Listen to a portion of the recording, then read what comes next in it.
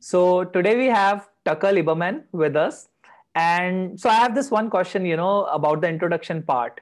And I'll ask you to introduce yourself.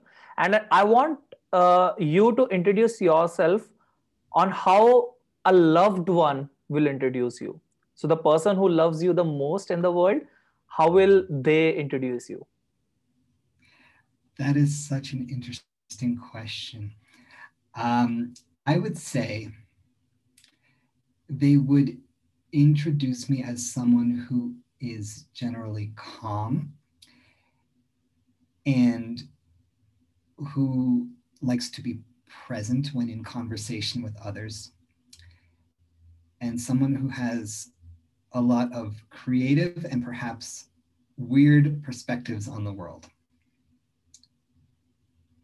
And how would they introduce you professionally, like in professional terms? In professional talks, they would they would um, they would know that I have worked in technology for Okay. many years. Also, that I write books. I write nonfiction, and I enjoy writing stories as well. And that I have a lot of freelance clients, and I help them with telling their stories and pursuing their passion projects. Okay. All right. So you just gave me another topic that we would talk about in the minutes to come. Uh, for everyone who is watching us, there is one particular topic that I wanted to learn about.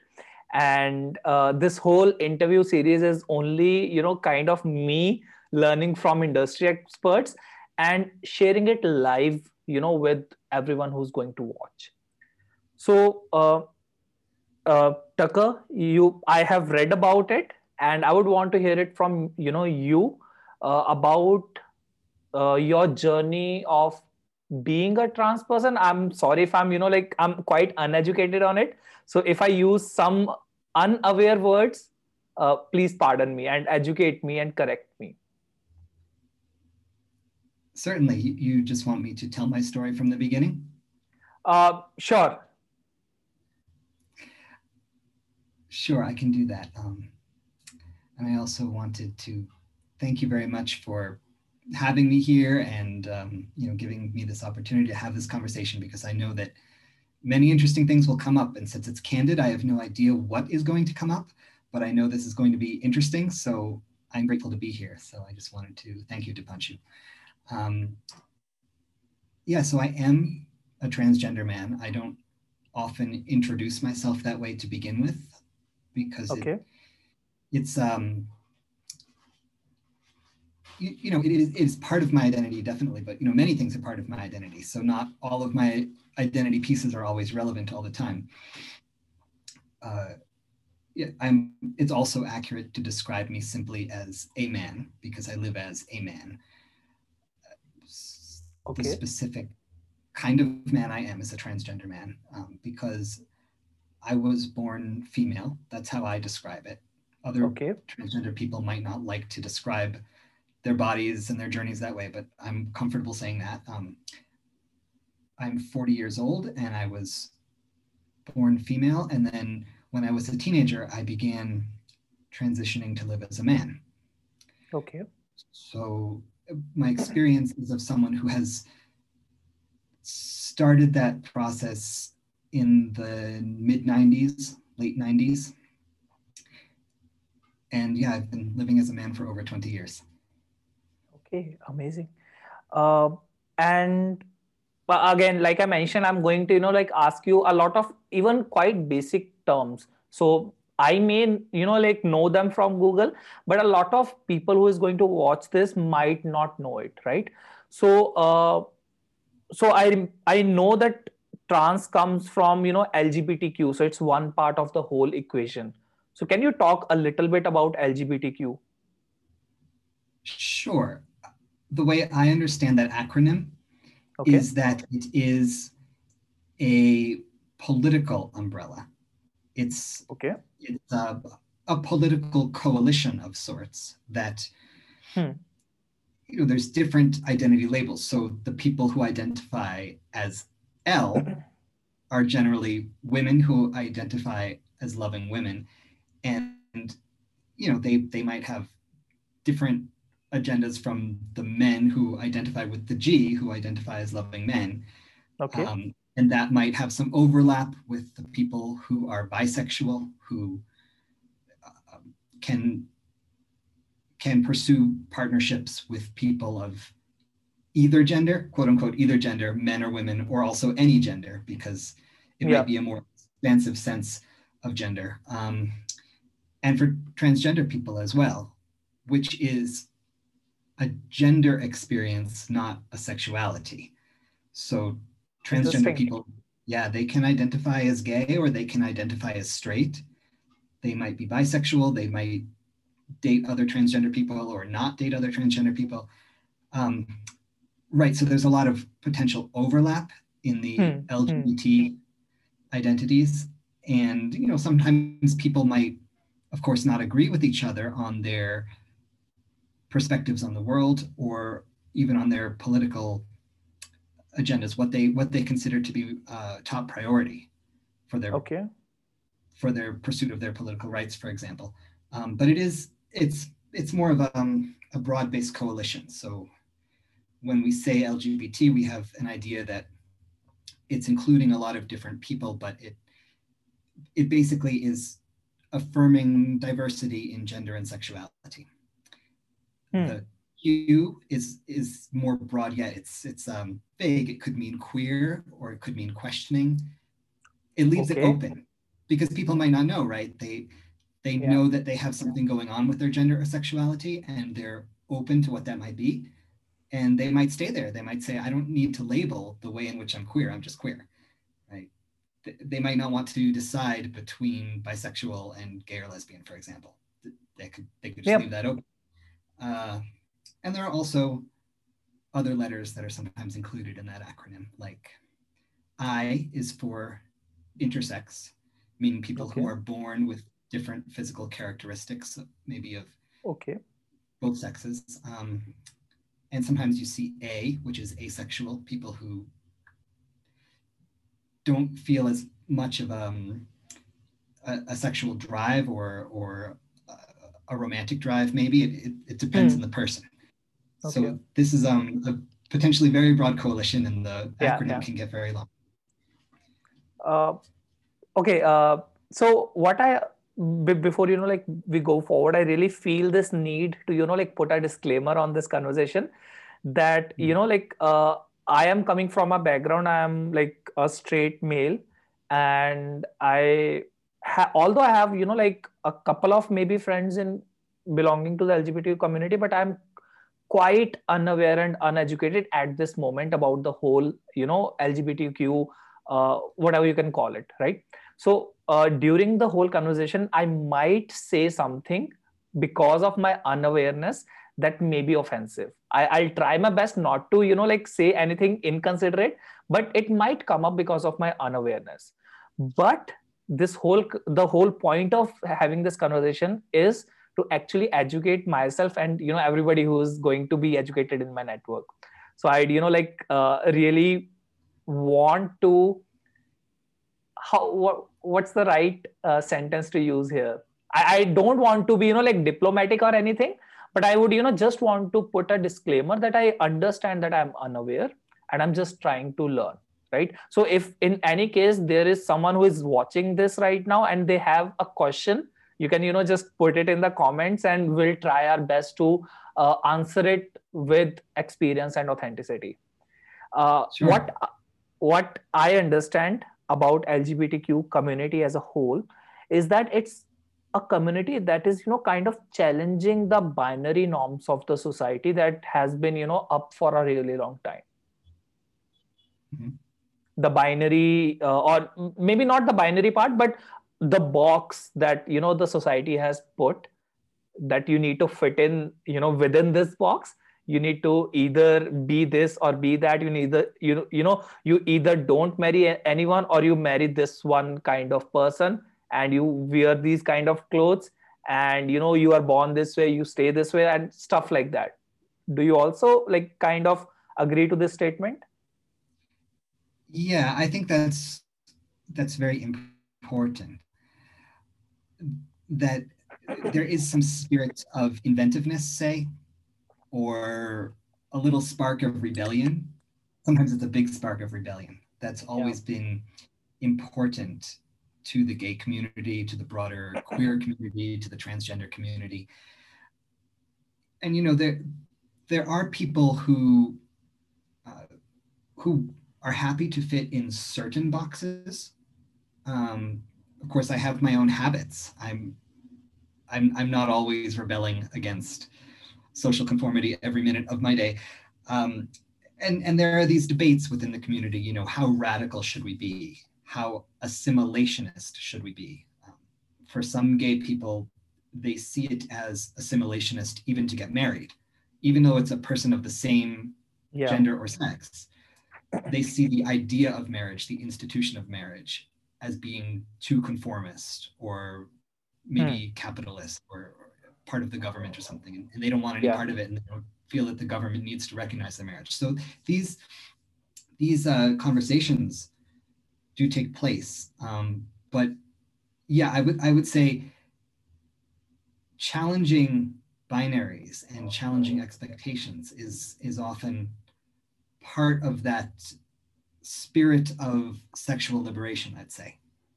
That insofar as this is a sexual liberation movement or a gender liberation movement or just a sex and gender liberation personal experience that people have, a journey that has to do with liberation, then yes, one has to be liberated from something. One is leaving something behind and choosing something else. So there's often a process of transformation involved. Another part, I'm letting you know all the statements that, I have about LGBT community. So, I'm understanding if, I'm on the right path or maybe I'm misunderstanding something. Another part that I believe, LGBT community that is doing really, really well or, doing really correctly. I believe their major principles is accept others the way they are, as long as it's not harming you. If you are going to randomly abuse people without their consent or stuff like that, that's obviously not at all acceptable. But mind your own business. If somebody is doing something in their own bed in their own home, it doesn't have anything to do with you. So a kind of acceptance for who people are, instead of actually putting them in a label thing or maybe stuff like that. Yes. Yeah, giving people space to choose their own label, perhaps. Possibly, yes. That's a better word. Yeah. That's a better word. Thank you for saying that. Yeah, to choose their own label. And a lot of it, comes from mind your own business kind of advice. As long as it's not affecting you directly, mind your own business.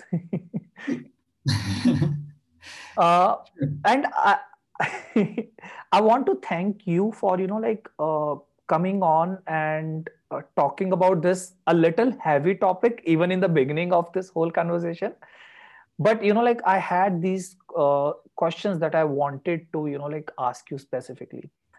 And talking about, we talked about, the marriage or the social norms that we have, that you get attracted to your opposite sex, and then you come in, then, you ask them out on a date, then you, propose to them, then you get engaged and then get married and then have kids. And then, you live till you die. Mm-hmm. So I see now, because we have internet, because we have access to so much information and personal stories, I see a lot of people challenging these norms. So I'll tell you a little story about me. Is it okay if I go forward in this direction? Please do. So for certain period of time, and I'm doing this first time on camera, so I might be a little vulnerable. For certain period of time in my life, I went on to doing some hookups. Okay. And relationships were not working out for me or whatever reason were. And then I decided I'm not happy. And I was putting, shame on myself that, wow, how and why did I do this kind of things? Why did I not commit to a certain person, or stuff like that. And I saw that like I had a lot of shame that I went through a couple of hookups. There was like internal shame.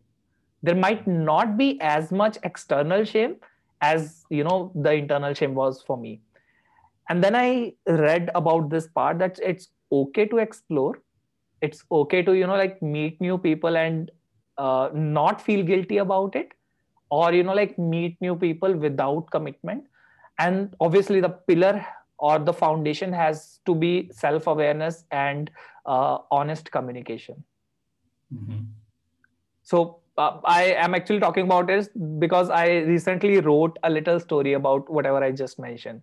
What are your thoughts about this? So this is like a psychologist termed this as flow experience or flow exploration. That you are in an Oh, exploration, that you are exploring the flow, or you're exploring new relationships without committing. interesting. I've heard the term flow used in creativity, Me too. as in when we do our projects, we're painting and we get absorbed in the process of painting. That's how I've heard the term flow used. I imagine something like that could apply to interpersonal relationships where Exactly. you're so immersed in getting to know this person, and you aren't taking direction from some outside set of expectations. That there's no checklist like, okay, first I introduce myself to this person and then we shake hands and then we ask each other where we're from, and like there can be a scripted conversation that often we apply to our interactions, but maybe something that's more in a flow state is just saying, I am enjoying this interaction so much, let's just see what it is, let's just be in the moment. You defined it really well. I didn't have a particular definition for this. So thank you for like discussing this one topic.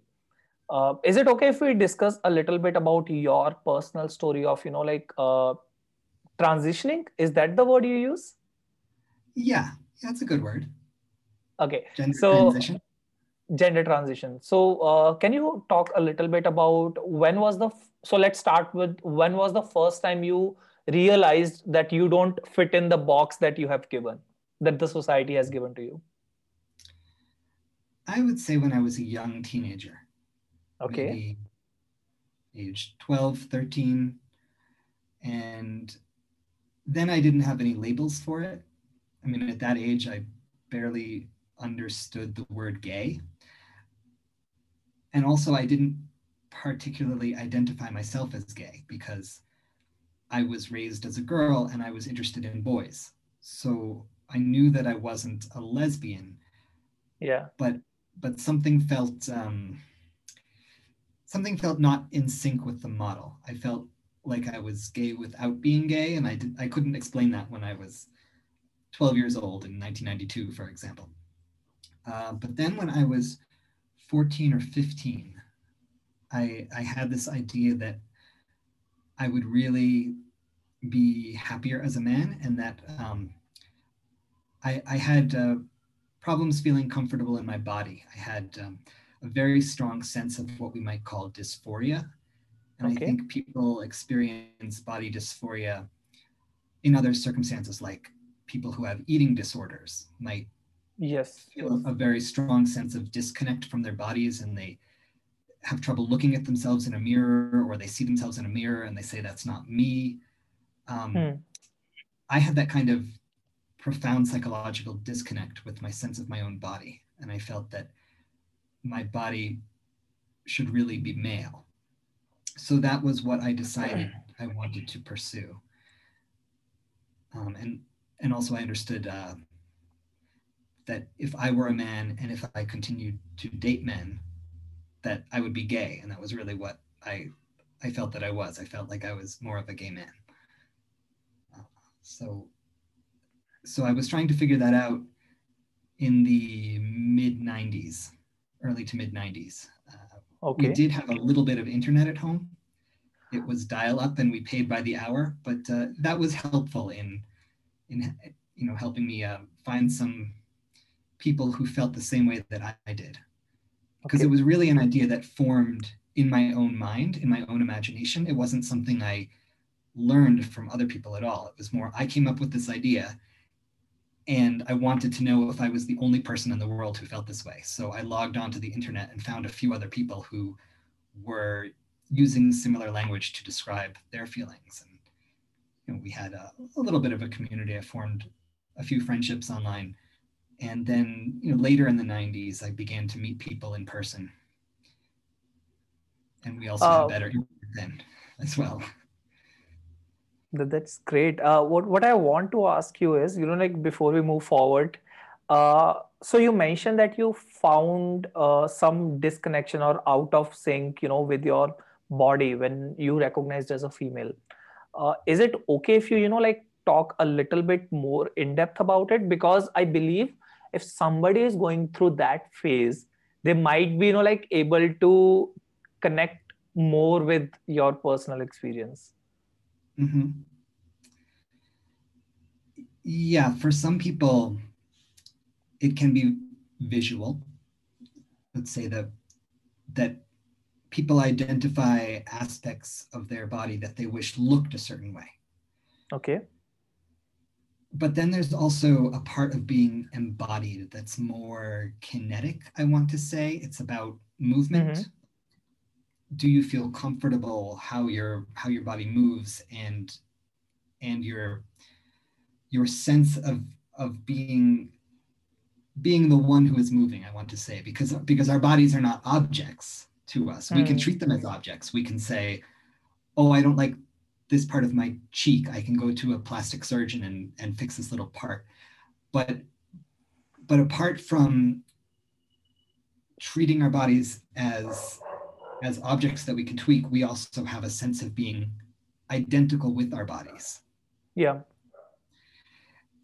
And that's a little bit harder to put words on, because it's not just that we are looking at ourselves in the mirror and having a visual opinion of what we want to change.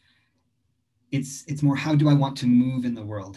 How do I want to stand? My Mm. Mm. posture, for example.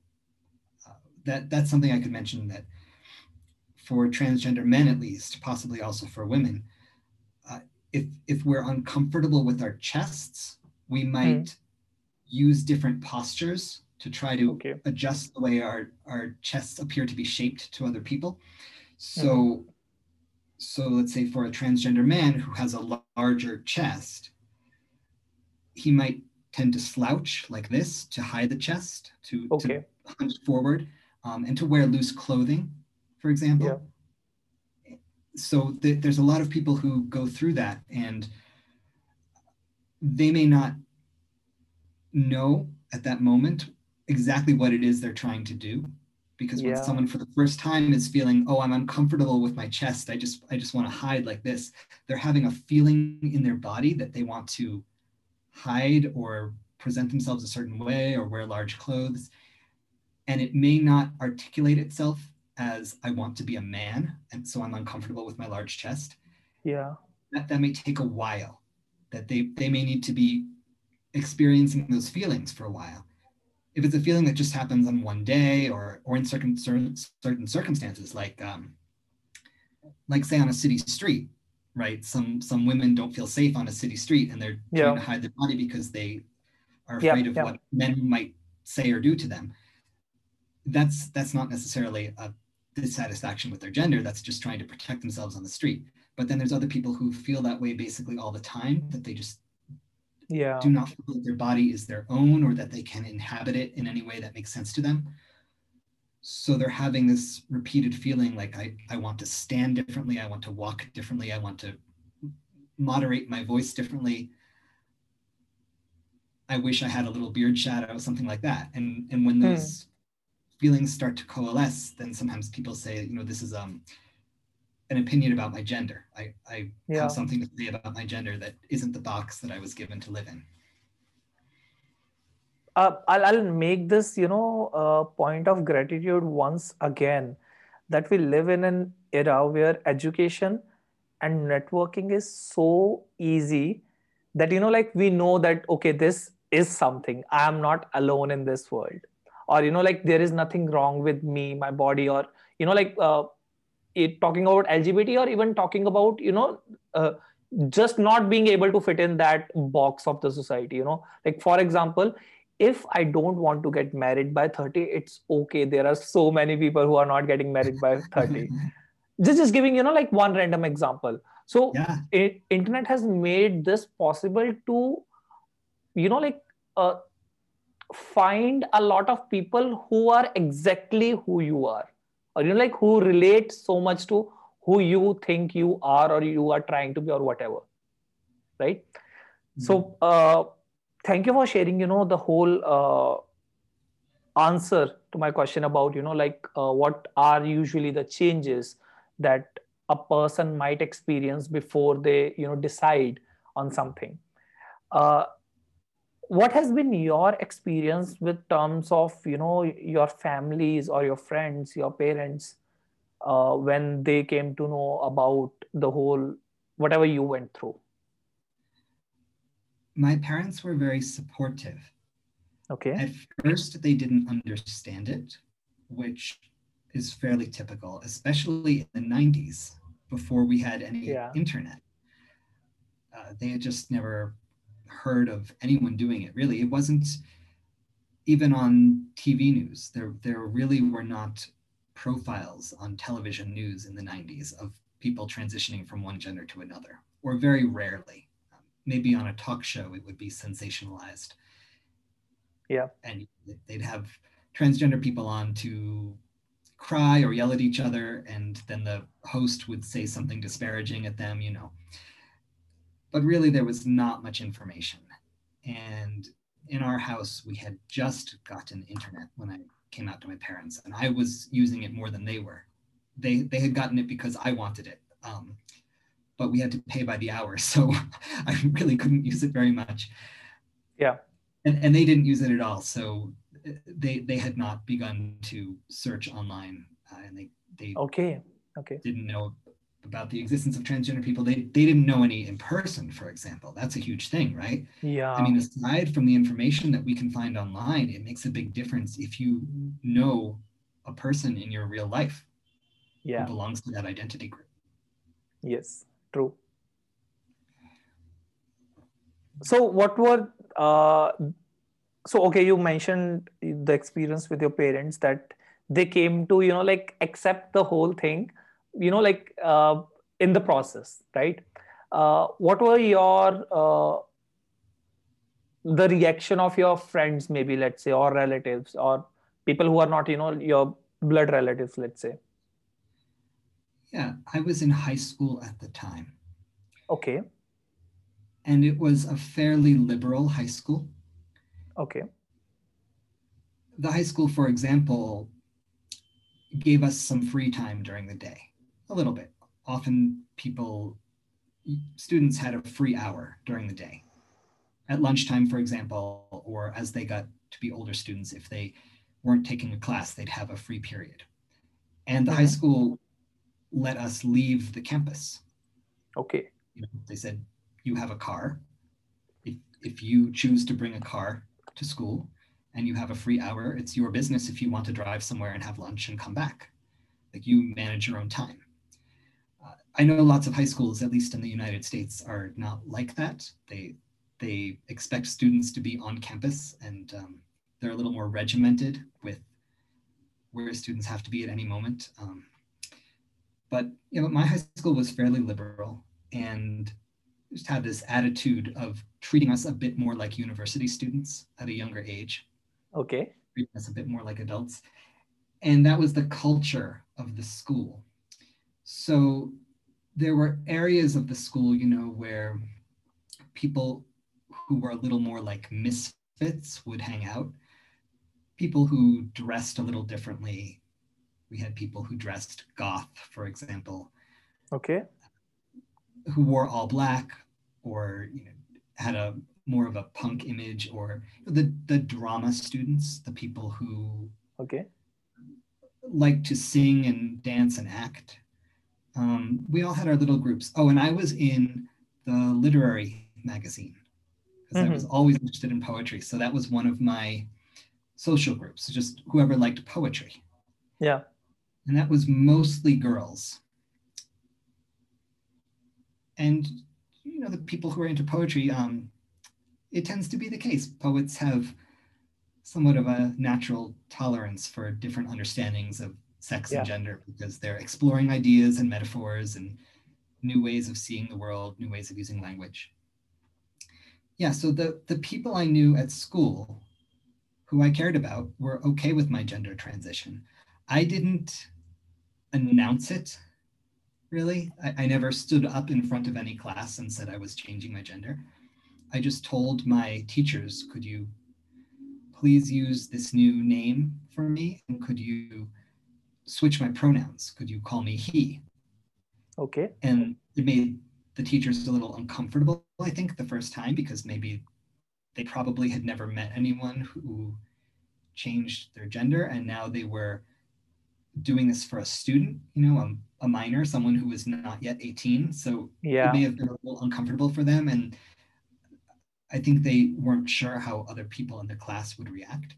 But it was Mm-hmm. interesting that none of my classmates really seemed to require any explanation. They just took it in stride. That, okay, someone in the class is suddenly using a new name and new pronouns and has different hair and is dressing a little differently. Okay, okay. Um, I think if it made them uncomfortable, they just didn't talk to me and they processed that themselves without bothering me about it, which was nice. Yes. Yes. Yeah. And the people I interacted with more regularly, like the people who I wrote poetry with, they they adjusted to it. They figured it out. It was okay. Got it. So do you talk about the previous name you had? No, I don't. Um, I guess because when I first transitioned, I was worried that if people knew the previous name, they would use it, at least Oh, mentally, because they would have both names in their mind and then they yeah. would, okay, Yeah. this is the girl name and this is the boy name and this person in front of me is both of those things. So they are a girl and a boy. And I just, like, I didn't want to be introduced as that girl name. So I figured no one needs to know about it. And I left it completely behind, which I did before I turned 18. So or around the time I turned 18, around my 18th birthday, I legally changed my name.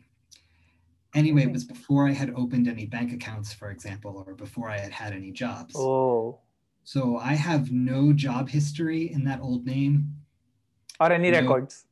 no records, no. Even my high school graduation came in my new name because I had started the process while I was in high school. And they gave me the diploma as Tucker. So that's my name. So again, I'm going to, like apologize before I, like talk about, ask you this question. Uh, can we call it that you were a little privileged with the kind of society you had, or at least that's, the kind of vibe that I'm getting from Yeah, all of your answers, that you were a yes. little privileged with the times and the ecosystem you were living in. It could have been more privileged Mhm. if you were having, like live people around your society or stuff like that. But nonetheless, do you feel that you were a little more privileged than other people because of the ecosystem and the times that you come from? Yes. Yeah, I definitely had a relatively easy time of it socially. Yeah, Of course, in my head, I had all kinds of emotions, the way high schoolers do when a high schooler is prone to depression and is going through their phases of adolescence totally. is just, I think many people remember that about their teens, that they had very intense emotions. Yeah. So, yeah, in that sense, it was a challenge for me, but socially, I did come from a place of privilege. So that helped me a lot. something to be grateful about, right? Mhm. So, okay, thank you so much for sharing all of this information. I know that there is again a lot of other stories and questions that I can ask you around this topic, but maybe we will do another interview after a couple of weeks or months. That would I be want good. sure. So I want to ask this one thing. I want to talk a little bit about mental health, and we can talk about mental health. In particular to LGBTQ community, or in general. Like around in general. Let's say the in general word. So, have you been through therapy or taken any mental health help? In my life, yeah, I'm not currently in therapy. Okay. Um, in my teens, I had to see therapists related to my gender because that was part of the Hmm. process at the time. I needed to Okay. be checked out to Oh see yeah. if I was really transgender. And they needed to write me a letter and say, yes, this person is really transgender, and that's why he is allowed to get hormones and surgery. Okay. That's something that transgender people in general have to go through Go through. often. That if they want medical assistance with their gender needs or desires, then they have got to be convincing their doctors, and that Okay. usually involves convincing a therapist. So there is that. Yeah, and at other times in my life, when I've had specific issues, I've gone to a psychotherapist to talk about them. I think that's important. I think it's something that people should learn how to do and feel comfortable doing. Of course, it's a conversation, right? That Yeah. one has with a psychotherapist, and conversations can turn out all kinds of ways. They can be unexpectedly helpful. They can sometimes be disappointing. We don't really know until we try, right? Yeah. So I think some people, they go to a therapist and they're immediately disappointed, or they're stressed and they don't go back, or they're embarrassed to talk about it. They're embarrassed to ask for advice about how do I find a therapist who works better for me. Um, I think it's something that people should definitely be open to doing and not be ashamed of doing, because we all go through times in our lives when we're facing difficult emotions or difficult situations, and there's professionals out there who can be a good sounding board at the very least. At the very least, they can listen to us and reflect Yeah. some of it back at us, and often they can say things that are helpful. So I endorse that. Uh, I totally, like kind of plus one to whatever you mentioned. So there was a time in my life when I actually had to, like go through psychotherapy. So I was having anxiety attacks. I was probably, like borderline depressed or something. And so I don't know, it was a privilege or, just a personal characteristic. I had this kind of mentality from really beginning that when you're going to a doctor, it's your job to, tell them your issues or what you think your issues are so they can help you the best way possible. So I was like really shameless, like when talking to my therapist that, what, I think this has been the issue, or I have done this thing wrong, or I think that I'm doing this wrong right now. And that kind of helped me a lot, like getting the recovery as quickly as possible. And so that was, like after that there were like 2 3 times when I had to go through therapy, like for a couple of weeks or a couple of sessions or so. And for the past 1 year or maybe 1 year, what I'm doing is so a part of coaching, and we'll talk about this in the minutes to come, is it elevates your personal insecurities as well when you like discuss your clients insecurities, right? Maybe not always, but there's a good possibility that it might elevate your like past trauma, insecurities and stuff like that. So what I've been doing recently or the past 1 year is I'm like taking one session every 2 3 4 months whenever I feel there is a necessity. I have a coach with me, but whenever I feel there's a necessity, I don't like resist myself, and I'd rather just have one session with a therapist. Yeah, that makes sense. What are your thoughts about when I said that, as a coach? So, whoever is watching this, Taka you have been a life coach, right? You have been Yeah, trained as a life I, coach. I've trained as a life coach. And so, what are your views about the statement that I made, that when you become a life coach, when you like discuss your clients' ambitions, dreams, and insecurities or trauma or stuff like that, you are bound to sometimes, that there may be a possibility that your own insecurities and trauma may be elevated. That is very true. That that can happen because if you're relating to someone and really absorbing what they're saying, it can Yeah. stay with you. Even in a professional relationship. Yeah, I think people can understand that from jobs that are not like coaching and therapy. Jobs that are, for example, if someone works in a restaurant and the people you are interacting with are telling you stories about their lives just in conversation. They had a breakup and they're telling you about their breakup as they're eating their breakfast. You absorb Yeah. that, right? Even though you're not ultimately responsible for it, Yes. Yes. you still hear it and it becomes part of your world. Um, so all the more so if one is a therapist or a coach and you are taking on some measure of responsibility for helping that person to Yeah. navigate their own problems.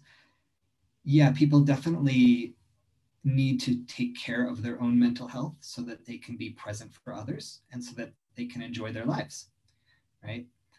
and and I think working with another coach as a coach is also important because that's how you learn how to coach. Yeah. It's like we can't talk to someone if we've never talked to someone else, right? Like we learn language from someone and then we can share that language with someone else.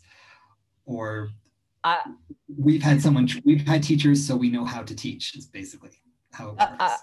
I really believe, having a coach is a prerequisite to being a coach. Like you cannot, like you can, but it will not be as effective if you actually have a coach.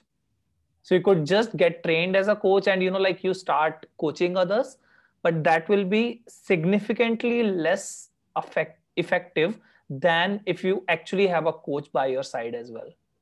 Because you will be a lot convinced that, this is why people should take coaching. Right. So, Right. what has been your experience with life coaching? When did you take up, and what was your intention with it? I took a course in 2016. I spent 2 weeks Okay. in residence at a retreat center, Mm-hmm. 1 week in the spring and 1 week in the fall, with a group of people who were training to be coaches. And during the 6 months in between, we coached each other over Zoom and we studied together over Zoom as we were working with clients as well. Hmm. So, yeah, so that was 5 years ago, almost 5 years ago. Hmm. And the way I got interested in it was I thought of people who had been helpful to me in my life. And I wanted to come into my adulthood, let's say, into Yeah. the next stage of my life and feel that I could give something back, that I could take some of that energy that I so admired in other people and learn how to reflect it outward. What was your area of expertise? Like, I understand life coaches cover a lot of things, but everybody has some favorite or, like area of expertise. What was yours? The interesting thing about this group that I studied with at the retreat center was that it was a program for gay men. Okay. All 12 of us in the program identified as gay men. And I was the only one who also identified as transgender. Okay. So we had that in common, and we talked a lot about what it means to be a gay coach. Okay, I'm sorry, I need to interrupt because I got this question. So, when you are a gay or a, like lesbian or bisexual, or, talking about your sexuality, it's going to be something that is, like going to be dynamic, let's say. But when you're talking about being a transgender, isn't it, like you don't have to identify yourself as a transgender because it has already happened and it was, kind of a one-time thing, We, and like, or like, educate me. that is very true. In one sense, I'm transgender whether I like it or not, Yeah. because I've made physical changes to my body and I've changed my name legally, and everyone I know relates to me as a man for the past 20 years. So, yes, in that sense, I'm just transgender and it's just a fact, because there's no version of me that was born male and there's also no version of me that has lived as an adult woman. I have the life that I've had and I have the body that I have now, which is now a transgender body. So it's a fact. Um, in another sense, though, transgender is kind of an identity, because there are transgender people who like to forget, who Yeah. choose not to identify with that earlier part of themselves. They want Hmm. to keep the past in the past. They grew Yeah. up in a certain gender and they feel like, well, since I don't identify with that gender, I'm leaving it behind intentionally. Yeah. I can forget about it. And also, like, the part of the transition that was difficult, why focus on that? Some people feel. Yeah. Yeah. That's the same question, like I have. Yeah. Yeah. Um, so that's why I sometimes say identify as transgender, because there's private identification as transgender as well, like whether I feel Okay. transgender today. Okay. How different do I feel from everyone else around me? Do I distinguish myself as a transgender person, or do I feel just like a person, which I often do? I'm just a person like everyone else. There's that kind of private identification, and then there's also public identification, Yeah. self-reporting one's identity. So if I'm in a room with people, I vocally identify myself as transgender. I say, hello, Yeah. my name is Tucker, I'm a transgender man. Then everyone knows it because I identified myself Yeah. by Yeah. speech. Yeah. Um, and so then when I say I'm in a room with 100 people and two of them identify as transgender, I might mean, well, they've publicly identified themselves to me as transgender. They told me. And there might be other people in the room who are actually transgender. They just don't say it. And that's their choice not to say it. Yeah. It's interesting. So you mentioned, and I'd rather, like I would be interested to learn more about it. Uh, Public identification and personal identification or private identification. And it comes because you are a writer as well. We already discussed a little about that.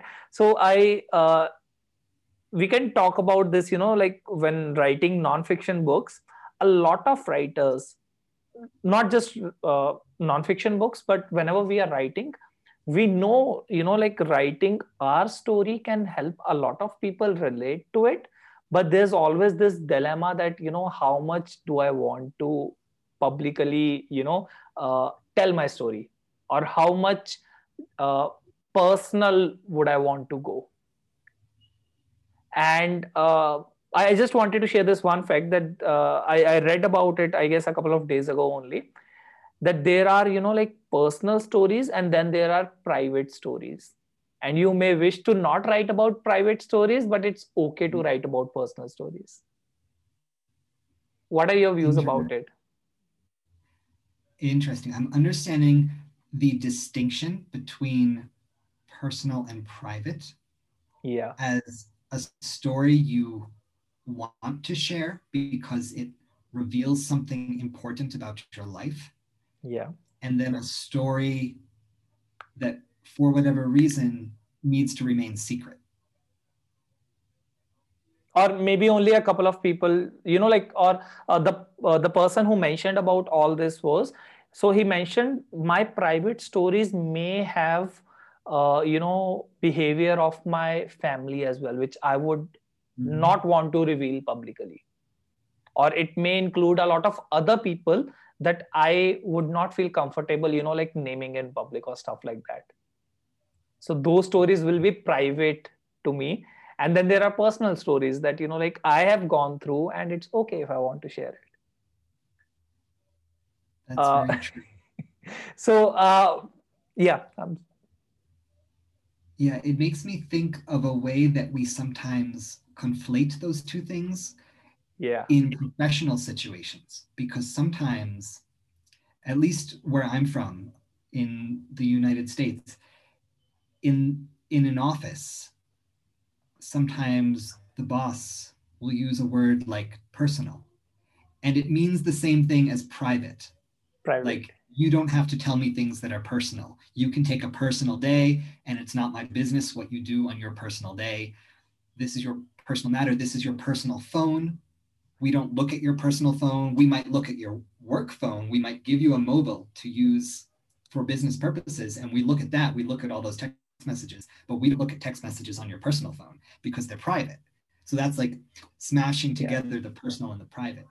But yes, truly, I think it's an important distinction, including even when we're at work, just to know, because we might want to get to know our boss better, and we might want to have a personal conversation with our boss. Like, yes, boss, do you yes, want to know who I really am as a person? I'm going to tell you yeah, something personal about me, which is different from saying, oh, some stuff I got to keep private.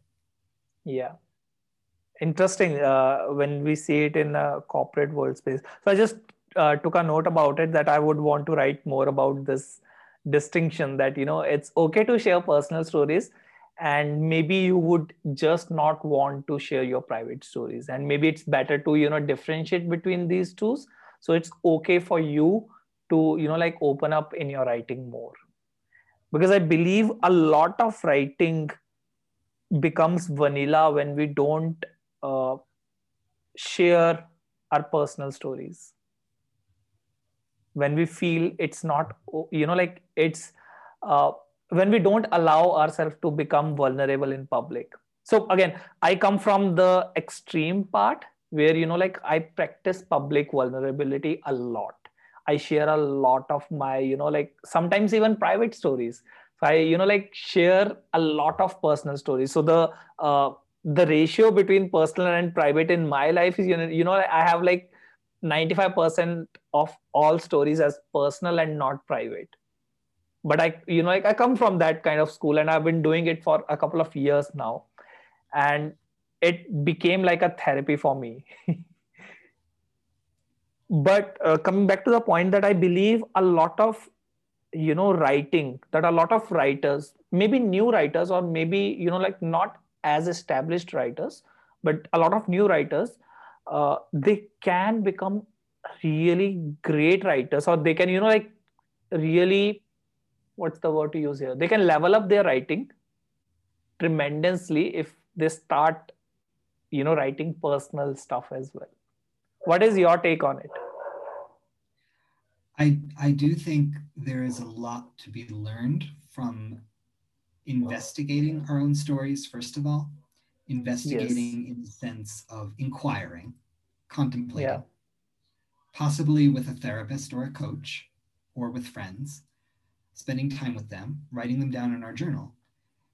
And then once we are emotionally present with the story and really connected with it, we can try to begin to share it in a more public way, as a published story, for example, or as Hmm. a Hmm. video.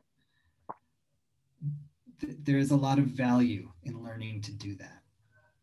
We learn about ourselves, and we also learn about relationships, because we learn about what Yeah. other people care about, specific people in our lives. We learn more about our friends when we see what parts of our story they're relating to, and it helps them open up about their stories too. So we learn more about them, and we just learn more about life and communication in general.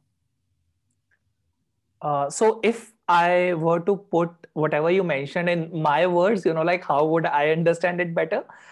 Or what I'm understanding, whatever you're mentioned in the whole this last 1 or 2 minutes, the ideal process or the best way to like open up publicly is to start having conversations with yourself first.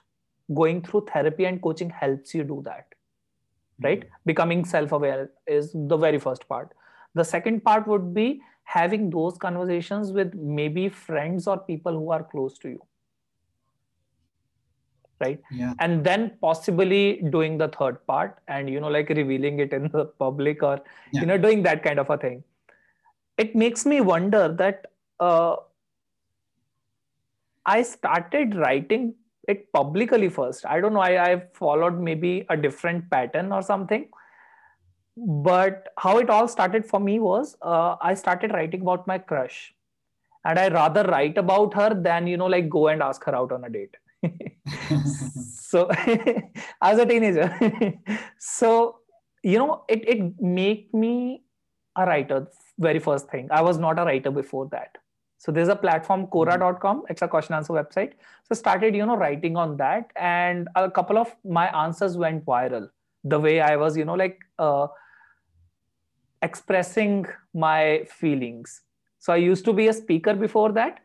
And so it gave me, like a little bit of boost and motivation that maybe I should try writing more. And then I went through therapy and depression and I started writing more about mental health.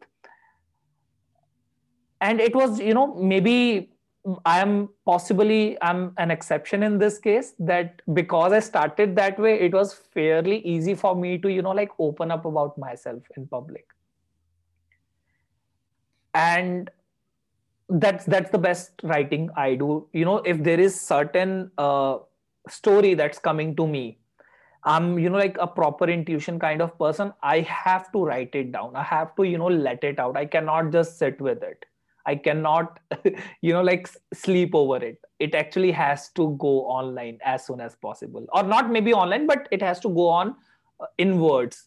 I have to see it in words. That's possibly my process.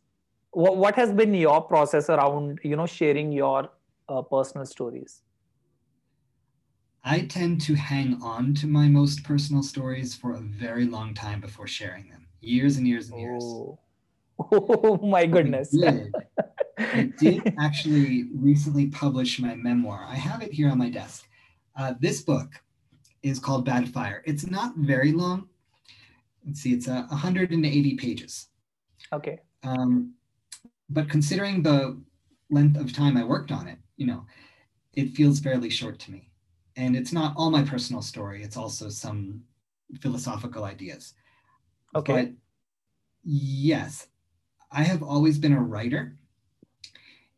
And this is the only book-length memoir that I have because I've hung on to my stories for so long. And only when I approached age 40 did I release a book-length memoir. And I also do not typically put my stories out on the internet as articles or in magazines. I just haven't done very much of that. Okay. The article writing I do is usually about other topics, about other people's books, about philosophy, about politics, just not about my own life. I tend to sit on the stories about my own life and think about them and think about them and think about them. And then when I've finally figured them out, then I share them. I understand what you just mentioned, because I see most of the writers, and I believe, again, it's a personal bias maybe, or just a personal experience or statistics that I have, but most of the writers don't feel comfortable sharing their own stories. It's, like saying most of the writers are introverts, which is maybe true, or the kind of experience that I have. What do you think? Most of the writers are introverts? I think that's probably true. Yeah. It's sort of inevitable. Yeah. Although So then, now, yeah, now that we have internet, in these modern times, as we say, yeah. a lot of people write online articles, and it is an extroverted process if there's a comment section and if people are using the comment section. So I think a lot of extroverts are sharing their personal stories online in a way that encourages comments. But I think in history, when books were less interactive, Yeah. when there was no Goodreads, for example, to have an entire social media platform devoted to books, Yeah. writers tend to be introverts. So that I have a term for you. I don't know. I have heard about this term like a, a while ago. So the term you mentioned is textroverts. So who are fairly comfortable on text. Have you heard about this term? Oh, a textrovert. Yeah, textrovert. Oh, no, I've never heard that. So it's basically you might have seen a lot of people who are really, really comfortable talking on text. Huh. It Text message on their phones. text message or like the way you mentioned, in comment section or possibly Right. text message instead of getting on a call or meeting someone in person. And it has a lot of things to do with like when you're texting, it's the same if I'm texting you or if I'm texting, let's say Ananksha. I'm mentioning her name because we'll talk about her a little. Or like I'm texting my ex or I'm texting my parents or whatever. All of you guys will appear same on my mobile phone. You will use the same language, maybe different words, but possibly same color. I will not be able to hear your tone apart from how I will imagine it in my head. So it will be Right. fairly easy for me to be consistent with you. And I believe, I don't know, I'm talking and thinking about it for the first time. So what I believe is maybe I haven't researched about it. I might be wrong. Let me know if I'm wrong. uh, Introverts, what I understand, introverts are really, really comfortable either on stage or out of the room, but they are not comfortable in the crowd. Hmm.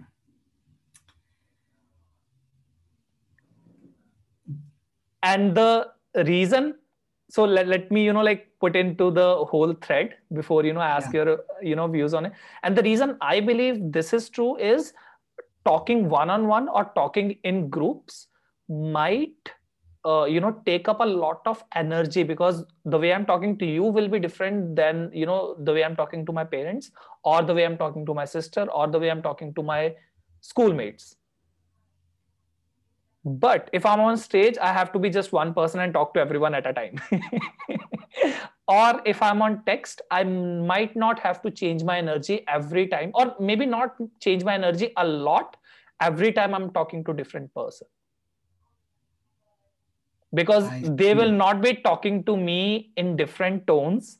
They will not be talking to me in different voice levels, because you may see a lot of people use a lot of high voice, or some people like me, I prefer talking in a relatively calm and low voice kind of thing, which I believe you also belong to that category.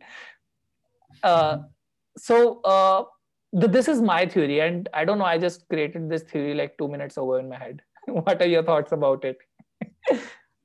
It's an interesting theory. I'm comparing it to people who send cards for the holidays. Okay. Uh, it is a tradition where I'm from anyway, around Christmas for most Yeah. people where I'm from, or for New Year's, if they're being religiously inclusive, they print a photo of their family with a little note saying, "This is how the year went for my family, wishing you all the best." And they mail it to everyone they know. So they only write it once. It's one paragraph written to an audience of everyone, and they send it Yeah. out. And they might get some responses back saying, "Great to hear from you. So glad you sent a nice photo of your family." but I think you're right that it saves some energy, because if they had made a phone call to 50 different people explaining their whole year, that would be a very tiring phone call to have 50 times. Yeah. Yeah. Uh, but some people would prefer to have the phone call. It depends on the personality type. Yes. And so personally, I used to be, or I used to identify as an extrovert, like, in the beginning. And then this therapy phase happened, my depression and anxiety phase happened, and I was, kind of introvert, but I could not be, because, like, there was an identity crisis, that I really liked having conversations with people. And over the time, I stabilized, like, my mental health and myself.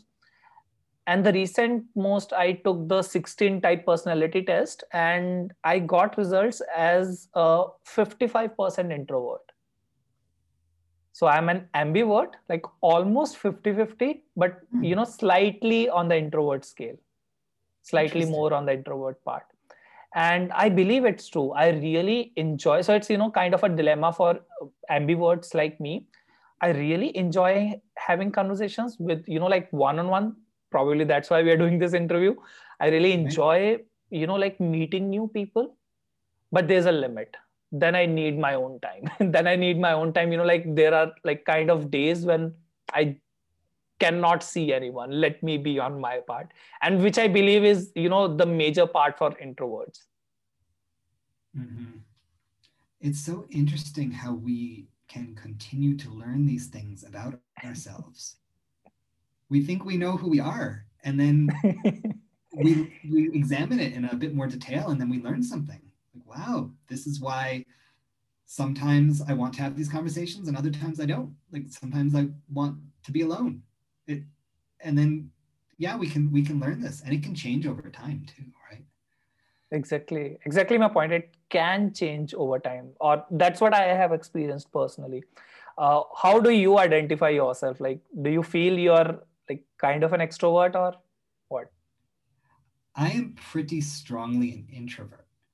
Oh. Yeah. And I like one-on-one conversations very much. In group conversations, I find it challenging to, Yes. To manage the dynamic, or to participate fully in the dynamic, because I'm registering all different kinds of energy from different people, and just trying to pay attention. This person is now participating. This person looks like they might want to change the topic. This person has different needs. And as the hour goes on, some people might get more and more excited, and other people might get more and more tired. And some people are talking to each other. You can tell some people are already best friends, and other people want to keep their distance. So that's a lot of information for me to process. I can tell I'm an introvert because I know I do much better when I'm talking to one person at a time. And I also love my alone time. I'm a reader. I read so many books, as well as writing. It's part of the same process for me. I take information in, and I admire a book, and I want to write something like that, or I learn something from it and I integrate it into my writing. So just by the sheer amount of time I spend alone reading books, I know I'm an introvert. I can understand that. Okay, so we come to this topic while we were talking about, mental health and related issues or therapy and stuff. So interestingly, Facebook suggested me a video of Ben Sharipo. I believe I'm taking his name correctly. Do you know him? Ben Shapiro. Ben Shapiro. I'm sorry, I must have mispronounced it. Okay, so you know him. So I watched, like, so he was in my news feed somehow, and he was talking about,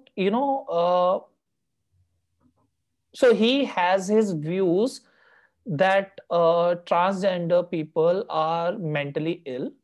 Okay, they have mental illness, and like anti trans people or anti LGBT community or stuff, like maybe not LGBT community, but anti trans people specifically, or anti non-binary genders specification. So I was like, I'm fairly uneducated on this topic, so let me have, like, anti views on it as well. Like, let me see what what are the criticisms, or what are the thoughts of people who are kind of not accepting it, or who are kind of opposing the whole uh, movement, or the whole existence of these people, right?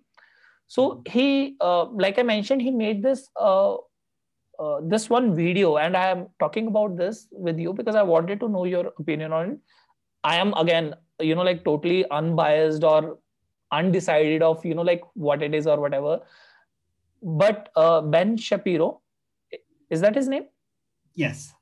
Okay. So he mentioned that trans people have this, again, mental illness, and they should not, it should not be like that, or like uh, kind of opposing the existence of trans thing. What are your like views about this part? About whether it's a mental illness or about how to deal with people who are anti-transgender? Maybe let's talk both one by one. Okay. Right. So the thing about calling it a mental illness was originally justified, Mm-hmm. at least where I'm from, by saying, well, transgender people are asking doctors for help. They're asking Yeah. for hormones and surgery often. So, how is the doctor going to give any kind of treatment? Because that's what doctors do, they treat illnesses. How is a doctor going to prescribe hormones as a medication if the person doesn't have an illness to treat, right?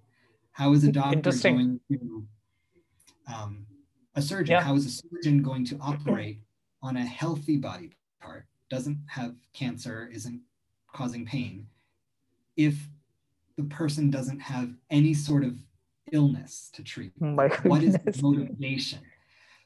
So, calling transgender identity a mental illness was justified by saying it helps the medical professionals, right? Okay.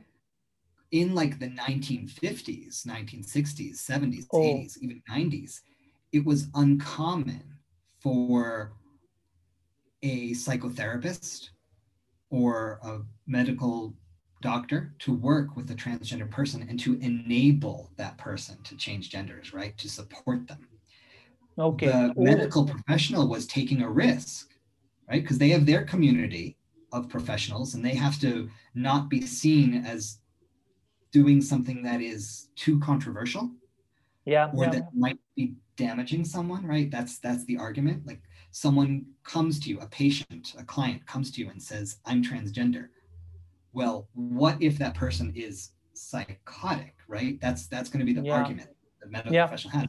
Then the medical professionals community, their peers and their supervisors are going to say to them, well, how do you know that that person doesn't have a psychosis? And like, you don't want yeah, to operate on that person if they have some totally other problem, because then you're going to be liable for having hurt them. you yeah, you made them transgender, or you told them to come out to their family when in fact that wasn't the issue, right? Like, so the medical professionals were taught to be very careful. They were told, you will be liable if you hurt your client, and so you have to yeah. be absolutely sure that this person actually is transgender when they say they're transgender. So what they did was they made these frameworks to Okay. say there is a mental illness called being a transsexual. And it was Hmm. written up in the book, and they had to make all the criteria because they did it according to the medical style. And they'll say, if you meet a number of these criteria, then we will diagnose you as actually being transsexual. And that covers our liability for then treating you according to the thing we have diagnosed you with, right? But just because that's the system doesn't mean that being transgender actually is a mental illness. And they actually, in the past several years, have updated those medical guidance literatures to say, But no, not really. Yeah. yeah, I need to interrupt you, and thank you for like talking about it. I'm also interested in knowing the people who set up these systems. Were any of them trans at the moment? That is interesting. And to my knowledge, no, they were not. Because I see so I talked with Anang Shah, like I guess 2 weeks ago. We had this kind of interview only. And like we discussed feminism. And a lot of issues with feminism is the people who are, setting up the rules or criteria for feminism are men, or like who are like totally privileged, and all that kind of stuff. So every time I hear someone saying that we are setting up something, the very first question in my mind comes up is, do they have a person who is actually related to that stuff? So for example, in India, our ministers are usually not well educated, which kinds of like makes you question that the person who is setting educational guidelines for the country, if they are not educated, how is the system going to be fair or just? Interesting. And Interesting. I'm just kind of like, I'm so glad that I'm doing this interview with you, because I got to learn so many things already. we, we are and learning things about our world. Yeah. and Um, it's actually interesting to understand. And I did not know this about that it was considered as an illness, or is it still being considered as an illness? Not so much anymore, no. In the past Okay. several years, it's being described more as a condition, which, in my understanding, means something more like a situation that you deal with, but Okay. not something that is a defect that has to be corrected. Okay. So it's more like, because it's a condition, it's something that a medical professional or a psychotherapist can help you adapt to. It can be discussed more as the circumstances of your life or your body or your mind body interaction, Yeah. Yeah. but not so much what we call pathologized, not so much as something that is Hmm. wrong with you that needs to Yeah. be corrected. So educate me a little bit on this. Like, do you think, is it fair whatever the situation is now, the way you mentioned it, or is there still some like fallacy or false interpretations that needs to be changed? As far as transgender people getting medical care and psychotherapy, Okay. I think that a lot of people can't afford it, first of all. Yeah. Yeah. A lot of people would benefit from psychotherapy and need surgery, actually. I would say need to feel confident about themselves, to Hmm. like their body enough to be able to function in the world, and also to keep themselves safe if they're living as a member of that gender. They need to be able to walk down the street safely. And Yeah. if Yeah. hormones and surgery will help keep them safe in their gender, then that's a reasonable request. Um, and it's therefore an injustice that some people can't afford it. That some people's privilege allows them Yeah. to say to design the way they want to look, Yeah. to to take care of their bodies and take care of their minds, and to live in safe neighborhoods, for example. That's kind Yes. of that's an underlying situation that affects our healthcare. Are we Yeah. living somewhere where we are not at risk for getting hit? Um, all of that is part of taking care of ourselves. Uh, So yeah, being able to afford it and having access to competent health professionals, yeah, is another part of it, that a lot of healthcare professionals still don't know anything about it, so they're not able to provide the competent healthcare even if the person can afford it. so I would want to share a little bit, and point out what you mentioned, that some people need surgery to feel confident. So I Mm-hmm. worked with, in my previous company, we had a client, plastic surgeon client.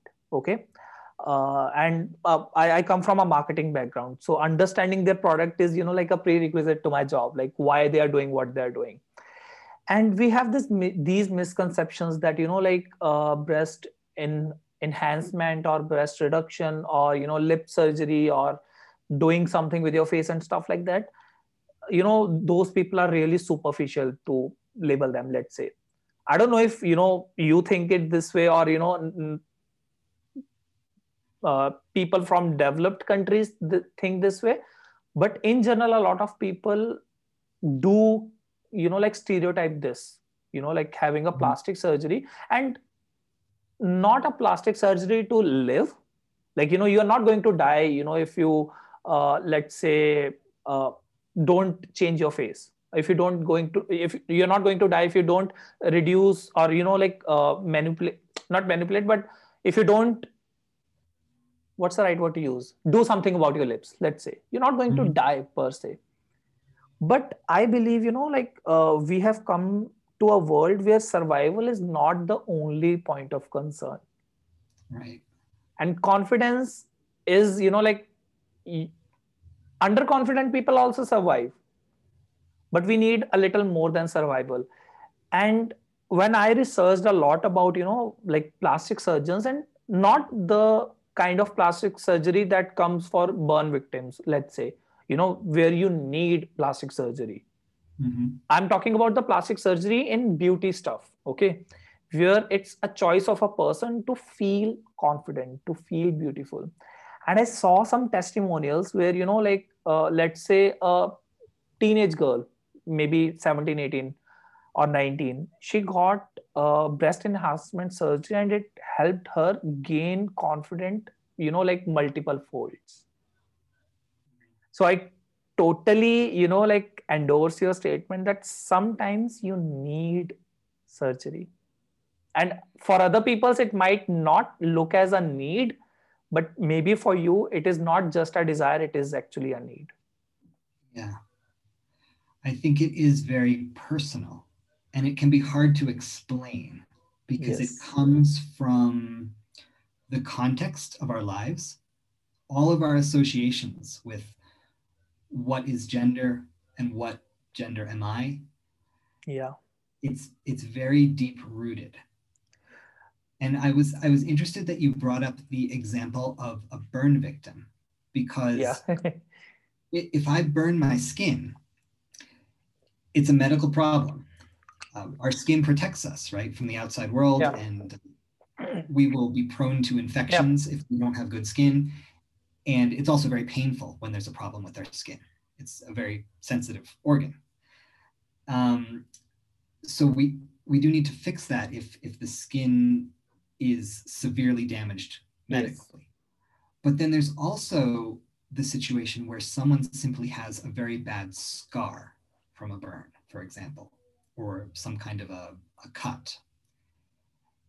And sometimes when people have those kinds of injuries and they're left with very bad scars, they they want to correct them for psychological reasons. They have Yes. a psychological problem. They say, okay, well, I was burned on my face. It's not damaged anymore. It no longer hurts. It's no longer infected, but I can see it. And and this makes me socially isolated. For example, Yeah. if I'm so embarrassed about having a scar on my face that I don't leave the house, that is severely impacting my life. That means I don't have a job. It means I can't take care of my family. So I need someone to fix what Yeah. I see as a defect in my face, and then it will dramatically improve my life, right? If I'm at least given a chance to correct that scar to the best of my ability. And there might be someone else who has exactly the same sort of scar, who is Yeah. not psychologically bothered by it. They say, whatever, I Yes. have a scar on my face, I go out, I have my job, I have relationships, not a big deal. It's so personal, it's so individual.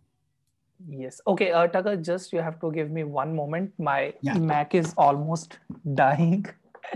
So yeah. So coming back to the point, uh, thank you for sharing your views on this, and I totally relate to it. And this is why we are seeing like body positivity movements at the same time, when like I'm sitting here and justifying that it's okay to go for plastic surgery, only if you know, like want to make your lips more beautiful. It's perfectly okay. Second point that I wanted to, so usually I do not talk a lot in these interviews, but I'm doing a lot in, I'm talking a lot in this particular interview with you because uh, I want anybody who's watching to, have a perspective of, like two different parts of world as well. So you come from US, who has been a, that has been a developed country for some time now. And I come from India, which still does not accept LGBT for a, long stretch. Okay. So for that particular reason, I would want to, share the stories in the real time in this interview. And I hope that's okay with you. Yeah. So the second part you mentioned, therapy being, first of all, therapy being affordable. Okay. Secondly, psychotherapist being informed about stuff. There is textbook psychology, which will talk about depression, anxiety, and, all those things which are again kind of normalized in that society's box. Okay. But then there are things which we started accepting lately, like LGBT or non-binary genders, or stuff like that. And I'm talking about this because I wanted to mention a specific part. So I have a friend who went through anorexia. Do you have a little introduction about that? So anorexia is a food disorder, eating disorder, and the person is so conscious about their body structure, or their body fat or whatever, that uh, they refuse to eat, or they fast for a long time, or they are really picky and concerned about what they eat. I also come from a food, disorder, and I did not know it up until like a week ago that I actually had an issue, like actually had a disorder. So when I was going through, depression and anxiety attacks, I developed this unhealthy habit of eating food and, like eating my emotions. So I just locked myself up in a room, and although it was kind of a productive period as well, I learned a lot of, digital marketing online. But I used to, like eat all the time. And whenever I get into any uncomfortable situation, I'll rather eat something. Okay. And like, so last week it was National Eating Disorder Awareness Week. Did you know? I was not aware of the Awareness Week, but that's okay, because the point of the Awareness Week is that we stay aware and that we're aware all the year long. And guess what? I was also not aware. So this one friend who had this anorexia, and she's, like a dear friend of mine for a year or so. So I looked up about eating disorders, and I found that, okay, there is a binge eating disorder. And then there is a test that, psychotherapist, out of these 5 points, if you check any three, you are, like you belong to, or you have binge eating disorder. And out of five, like 5 years ago, I would have ticked at least four. So it was, like kind of my experience. So why I was talking about this is, so this person, who actually had still probably, like working through her anorexia, she mentioned a lot of therapists, are not even aware of these issues, or a lot of dietitians are not aware of these issues. That, like you cannot just say, tell someone that stop eating, why are you eating so much, or start eating. It's simple. You want to gain weight, start eating something, start, like start eating more, stuff like that.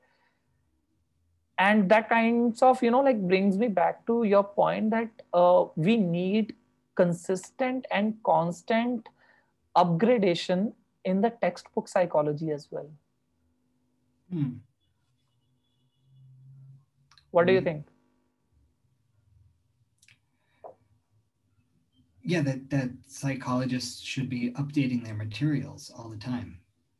and their guidance based on what actually helps people and feedback from what people say. Uh, yes. So I want to shout out a little bit about the therapy, or where I have been taking therapy. So my therapist, she was a really kind person. She did not take any money from me when she like gave me therapy. And she was like, I never tried online therapy or text therapy, so let's try it. And I just want to learn. So she was that kind of person. And one of her friends, they started a startup. It's like an online marketplace of therapists, and they are providing therapy for a really really affordable piece, at least for the timing in India. And it's probably like, I don't know, $10-12 a session currently, which I believe is like quite affordable for Indians as well. Like not all the Indians, but like for a large group of Indians. And I understand it's quite affordable for at least people from developed countries. How do you feel if you get therapy for $10 a session? I have not been given the opportunity to have therapy for $10 a session, but yeah, no, I know there's a lot of different models out there. Yeah, And so what they are doing is they are offering online, like Zoom sessions or calling sessions only. But so, like you mentioned, currently in US, the issue is affordability of therapy, right? The issue in India is normalization of therapy, which I believe, like US still has normalized a lot of, like taking therapy and everything. But in India, although in the last 3-4 years, like not too long, but in the last 3-4 years, it has came up a lot. We have lost, there was a really good actor in Bollywood, Sushant Singh Rajput. And he came from a really, like a middle class family, and he became like popular, and he died by suicide last year. So a lot of people became even more aware of, like depression and all this kind of stuff. So I'm mentioning all of this because this is, like where we are as a country, that, we are still in the process, we are normalizing, taking therapy, which I believed happened in US maybe 1 or 2 decades ago, if I'm not wrong. probably, yeah. I don't remember in my lifetime that it was very shameful for people to go to therapy or seen as unusual. I think, at least where I came from, the geographic area I was from, it was seen as pretty normal that if you had a Yeah. concern about something, you could talk to a social worker, for example. If you have a problem with your family that needs to be sorted out, some difficult family relation, you can talk to a social worker, or you can go privately to a psychotherapist. That never seemed unusual to me in the US. And the place where I come from, not just a city or a state, like a whole country, it's often, like made fun of when a person goes to a therapist. So they call, like, in fact, the doctor is being, like totally uh, left out by the society. Maybe I don't know what's the right word to use here. So they call that you are mad, that's why you're going to mad doctor.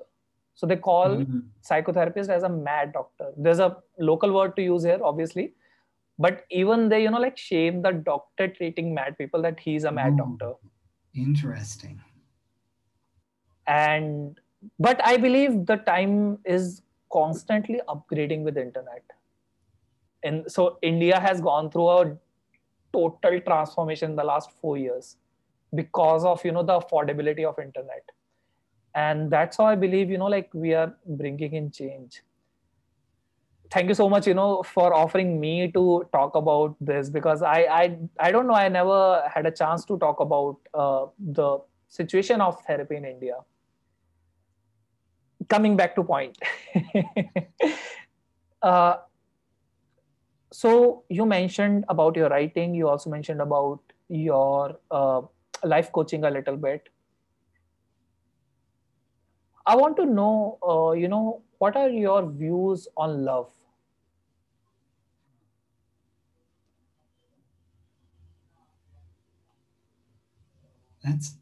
That's a good question. I never asked anyone this before, but I was just curious to know it. You mean romance?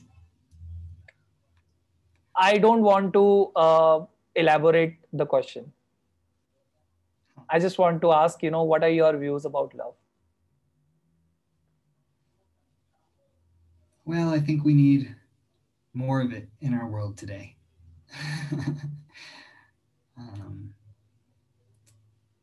Our world has increasingly, I think, become defined by numbers, by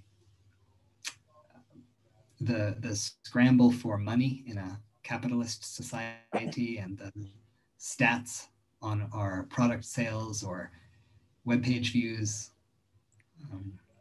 And human connection is really as important as ever, because that's why we're here,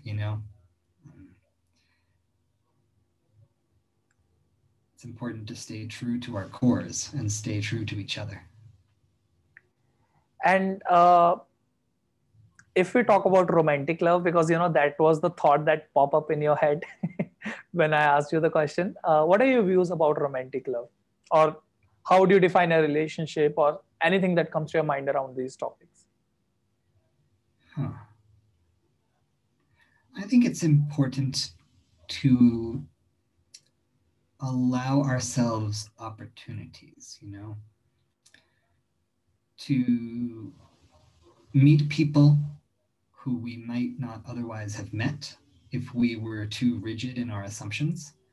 So to be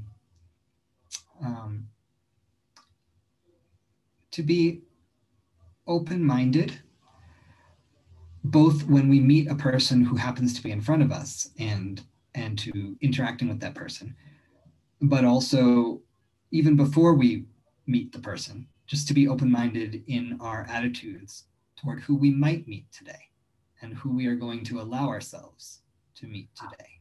How do you become open-minded?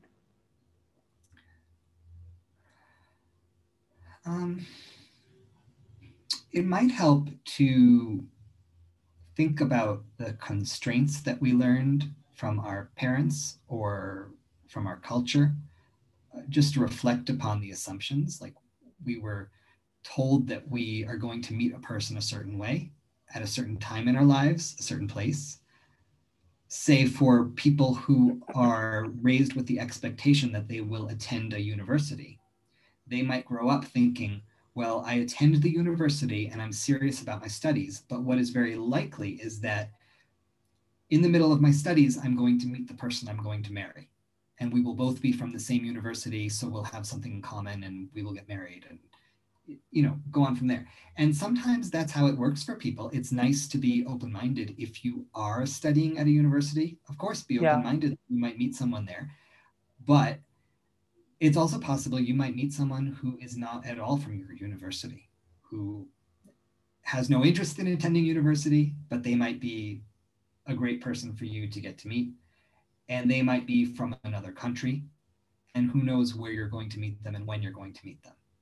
And it is possible you might not meet the person you're going to marry until you are 45 years old, Yes. Who knows? So we're just going to be open-minded about what is going to happen in our lives. It's beautiful, how you answered this question. If you, ask me to answer this question, how to be open-minded, I would want to add a little extension to whatever you just mentioned. Anytime you are making a judgment, by judgment, let's say you are just starting out this journey on, of self-awareness, and let's say you are at level 0, you want to start out. a judgment can be classified as distincting something or someone as good or bad. As simple as that, right? For starters, let's say. So anytime you make a judgment about yourself, about others, about any activity, you know, ask yourself a question: why do I think like that? So that's what I, like personally what I did. So I wrote about, like I had a couple of hookups. Like I wrote about it a week ago. I was rereading it yesterday, and the way I wrote it, I saw, like I'm shaming myself on it. That my tone of writing shows that, I'm ashamed that I went or I had a couple of hookups. And I just, like asked myself this question: that why do I think that? Why do I think that hookups are bad? So, like again, labeling something good or bad, and then, like just checking in with yourself that why do I think that? So, for example, uh, not negativity, a shortcoming of body positivity movement, according to me, can be that people can get too comfortable in being who they are. That means if you have a lot of fat in your body, it is medically bad. So, like that kind of judgment could actually help you as well. That, okay, if I'm overweight a little bit, it might not, like be a lot of issue. But if I'm too much overweight, it can be bad for my health. And in that way, like labeling your fat as bad might be a good thing or might be a bad thing, but it might be a good thing as well. Yes, and learning to do so on a personal level too is helpful. Yes. If we just take that judgment from a book, it's a generalization and it might not apply to our lives. So, I mean, I can speak about my own weight because I have a little problem with my hip that I was born with. I have a bad joint in my hip. Okay. The x-ray looks all funny just because I was born with the ball not really in the socket. So for me personally, I have to stay relatively slim so that I can walk comfortably. Yeah. If I gain even a tiny bit of weight, I feel it in my hip and it's hard for me to walk. So that's, my personal preference and my personal choice. Yeah. But it's, it's not my business to tell anyone else what they should weigh. And people who have good hips, well, they can be larger and they walk fine. So they would be the experts on their bodies. I would let them have that expertise. And I know something interesting about my own hip. So I just let myself be the expert of that and decide what I want to weigh. I totally agree to that. And the point of, having that discussion was, really questioning that where are you getting this information from? So if the information is that it's okay to be yourself, it's okay to, like totally accept for who you are. But if your doctor is constantly saying lose your weight or you are going to die in the next 2 years, probably you would want to question, your take on the body positivity part. It's not supposed to, like make you, again, there needs to be a balance between acceptance and improvement. That's what I usually tell people. Yeah. And that can be an important source of information, right? To listen to what medical professionals tell us when it's hard to hear for some reason. Just an example about the whole part that, so going back to where this whole conversation started, that to be more open-minded, we need to constantly question our beliefs. So if my belief is gay people are really bad, or, like, I don't like gay people, and then just asking where is it coming from? Is it coming from your conservative society, or, like your people or your parents, or, again, stuff like that, exactly what you mentioned. Constantly checking in that why do I feel this way about this certain thing. And thank you so much for answering about the whole love part. uh, what would be your advice for people who are still closeted? Is that the right word to use? Yeah, that's one possible word. People still use the word closeted for certain circumstances. What Yeah. are the other words to use?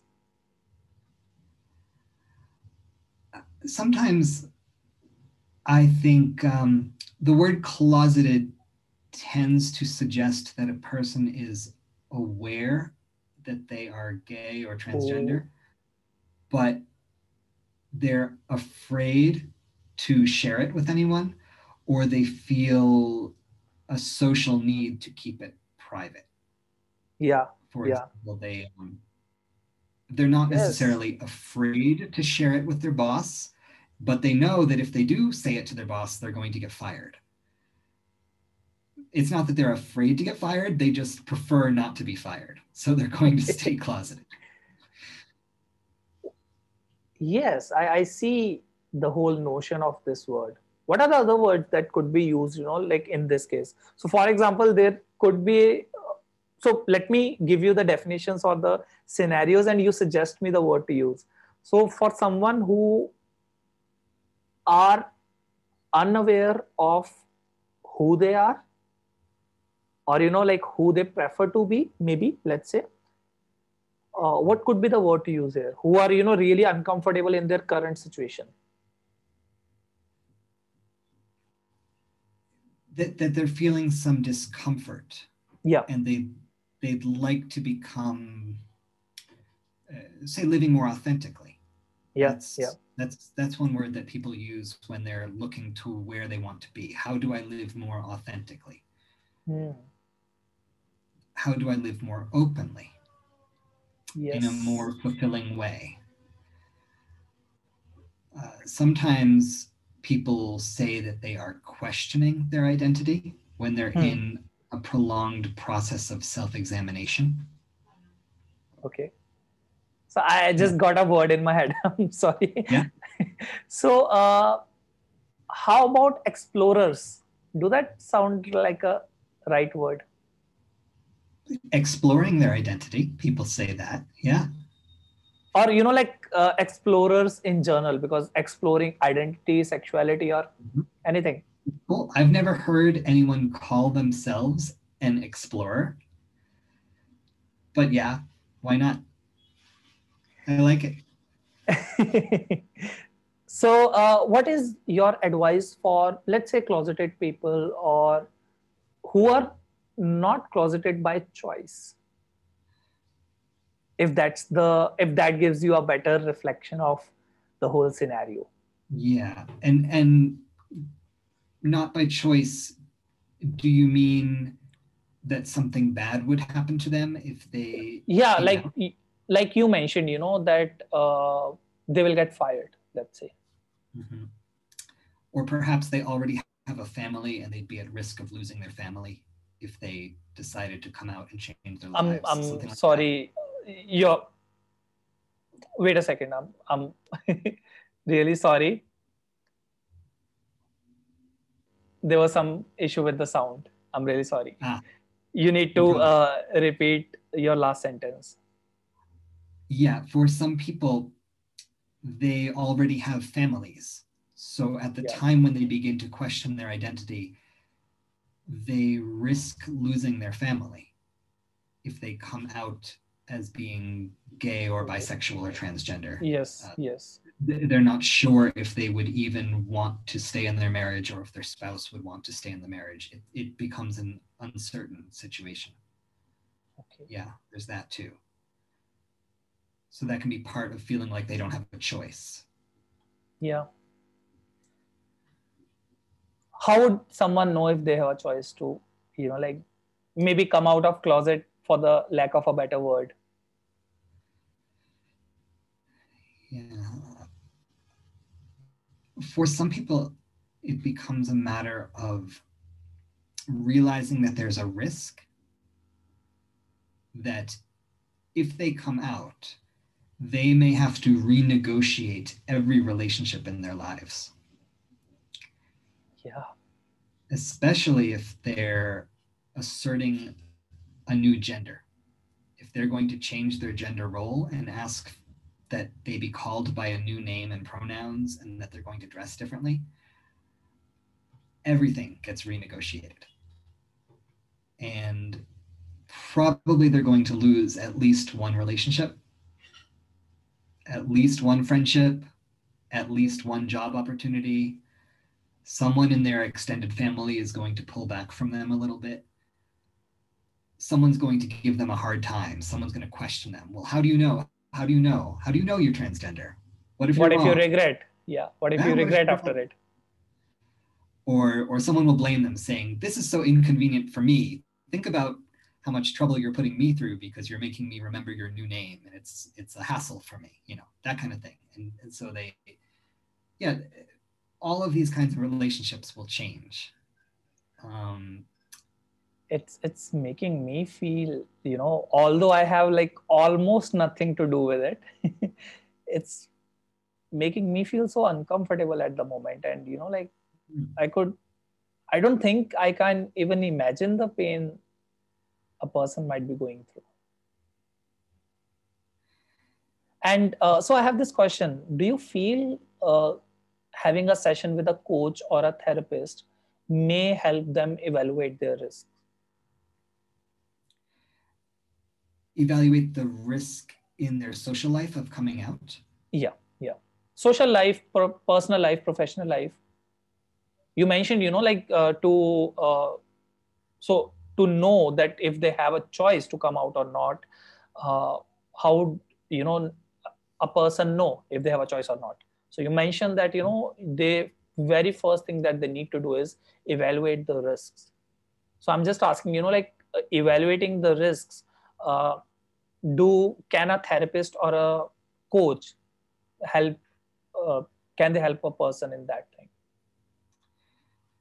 Yeah, I think a well-informed therapist can help share some facts. Yeah. For example, a therapist might work with an HIV positive community. So the therapist knows some facts about HIV risk, for example, and can communicate those facts. Yeah, that can be helpful. But, apart from that kind of knowledge transfer, I think generally therapists and coaches can simply be present for a person who is deciding to make a really big change and ask that person, for example, what would it take for you to be ready to make a change? How do you know when you're ready? What if you're not ready? What if you're never ready? Can you still change even if you're not ready, whatever being ready means to you? What happens if you say, next Tuesday, I'm going to make the change, ready or not, here I come. What's that like? And also what happens to your life and to your sense of self if you never change? If you just decide to stay the way you are and continue this way for the rest of your life, is that okay? Would you feel okay about yourself? Yes, that's actually interesting to go through all these questions before making a change. What do you wish that, a change that you could bring in the world? Even a really small one or a really big one, doesn't matter.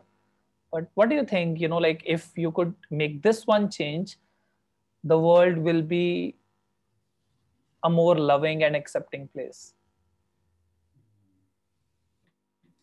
I think a lot about public transportation, as unrelated as that may sound, but I think a lot about the energy use that goes into the way people get around cities and towns. Okay. In terms of the effect on the climate and the use of fossil fuels, but also in terms of the way it sometimes feels like we're battling each other to get around the city. Like it's a competition. If you're sitting in traffic and everyone's in their own car, it's like you're competing with every other car on the road. And I think there are more collective ways that we could get around, which is partly a metaphor. It's partly a metaphor to say we Yeah. could collectively help each other get where we need to go. But it's also kind of a physical situation too. It's a very physical reality that we are in our bodies and we are in the city together, and we all need to help each other get where we need to go physically and otherwise. So I think a lot about that. And that's a change that I would make. If I could make one big change easily, say something like streamlined movement Yeah. and collaboration in knowing where we want to go and helping each other get there. It's a really interesting viewpoint. I never thought about it that way. Although I do think sometimes about what if there were no borders, but that's pretty much what I have thought so far around transportation or travel. But it's fairly common, thought that what if there were no borders? What if we, like not discriminate people on, like being born on this side of the road versus being born on that side of a road? Yeah. That's the source of so much suffering, right? And labels that don't always apply too. And I don't know, I in this particular conversation, I have a lot of stories and my personal anecdotes to share. So I was watching, so I live in Punjab, okay, in India. And we have a border, with Pakistan. Okay, so Pakistan is probably 5 hours drive from my place. And just being curious, because I watch a lot of food videos, I love eating food. So Facebook knew that I needed to, watch this video. So I, watched a video of vegetarian food in Pakistan. I am a vegan, by the way. So, but then again, so Pakistan is a heavily Muslim community, and like eating non-vegetarian foods is really, really common in that place. So expecting vegetarian food from, like a country like that was, like again questioning, like why can't be there, like a vegetarian kind of food. And then I started exploring more, YouTube videos, vegetarian food in Karachi, Islamabad, Lahore, or their Pakistan cities. And I see that they have so many common dishes, so many common things on how they eat, and like probably what they wear and how they talk and everything. And they are just like 5 hours drive from my place, and I'm not relating to them as much as I'm relating to, let's say, 20 hours drive that's in my country, which is totally unrelated to the language they speak, the food they eat, and the culture they have. So just kinds of, like makes me wonder that what if there were no borders? You have a book around trains. Okay. You wanted to say something around this? No. I did write a book about trains. I'm thinking now, I don't think it has to do with borders specifically. I don't think I discussed international borders really in the book, although I did discuss time zones. Okay. Because when the railroads were built, people could move places more quickly. Yeah. They could move places so quickly they didn't even know what time it was going to be when they arrived. They're moving faster than the sun, basically, or the sun is not that they're moving faster than the path of the sun, but the sun is just in a location. I'm getting, yes. Have you done research on Indian time zone and the train around it?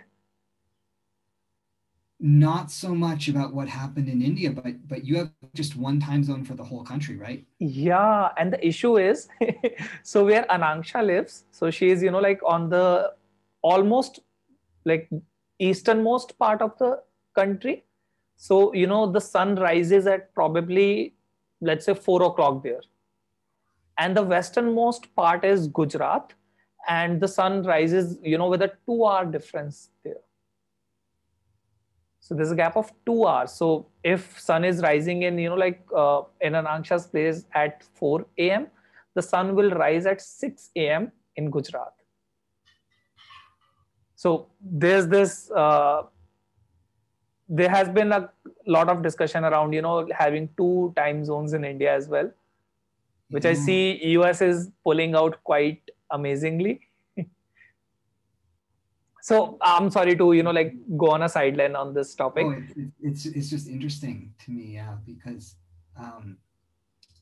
it's not that you could get in a train and keep pace with the position of the sun where the sun seems to be, but it's that if you're on the phone with someone and you call them up and you say, "Is the sun up where you are?" and they say, "No, it's still dark here. Leave me alone. I haven't woken up yet." Like, is that the challenge that some people want to start their business day and then other people still want to be asleep because the sun's not up yet? Could be. So I haven't done a lot of research around it, but I don't know. Like I mentioned, for the past couple of weeks, I've been watching randomly a lot of videos, being curious about the world. So what I have seen is we could have, or we still can save a lot of energy, human energy, as well as, the electricity and other power energies by having 2 different time zones. Mm-hmm. Which will probably be because of, again, the business hours and everything.